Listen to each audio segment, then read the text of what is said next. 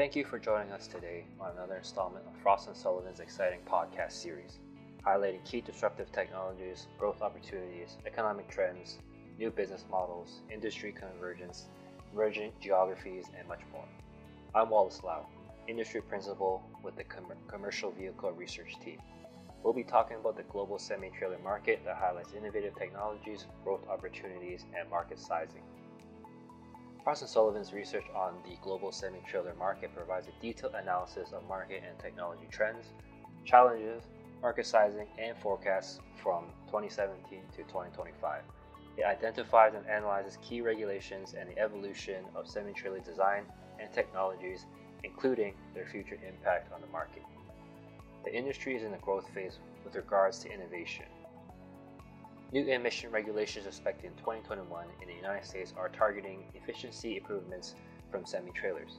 This is a new precedent for the semi-trailer market and is expected to drive further efficiency innovation into the semi-trailer design. Globally, only the United States has so far mandated efficiency improvements for semi-trailers. It remains to be seen whether other regions follow in the United States' footsteps.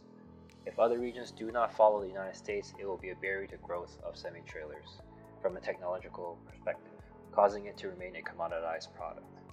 Another challenge is expected stagnation in semi-trailer sales in mature markets including North America and Western Europe over the short term due to the cyclical nature of the market, trade wars, and the potential for global slowdown.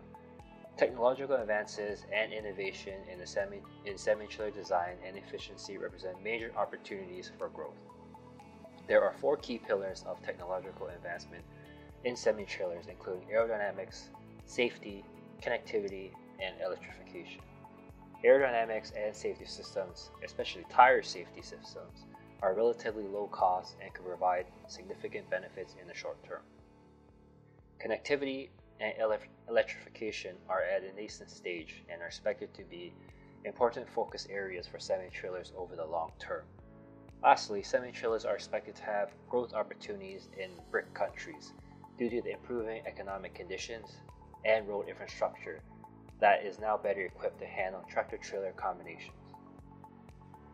Regions that overcome the efficiency challenges will set a strong precedent for their on-road freight transportation industry that prioritizes on lowering fuel costs and reducing their emission footprint. Furthermore, improvements in semi-trailer design and efficiency will enable carriers and fleets to reduce their total cost of ownership and increase profitability. On that note, I hope you have enjoyed this session.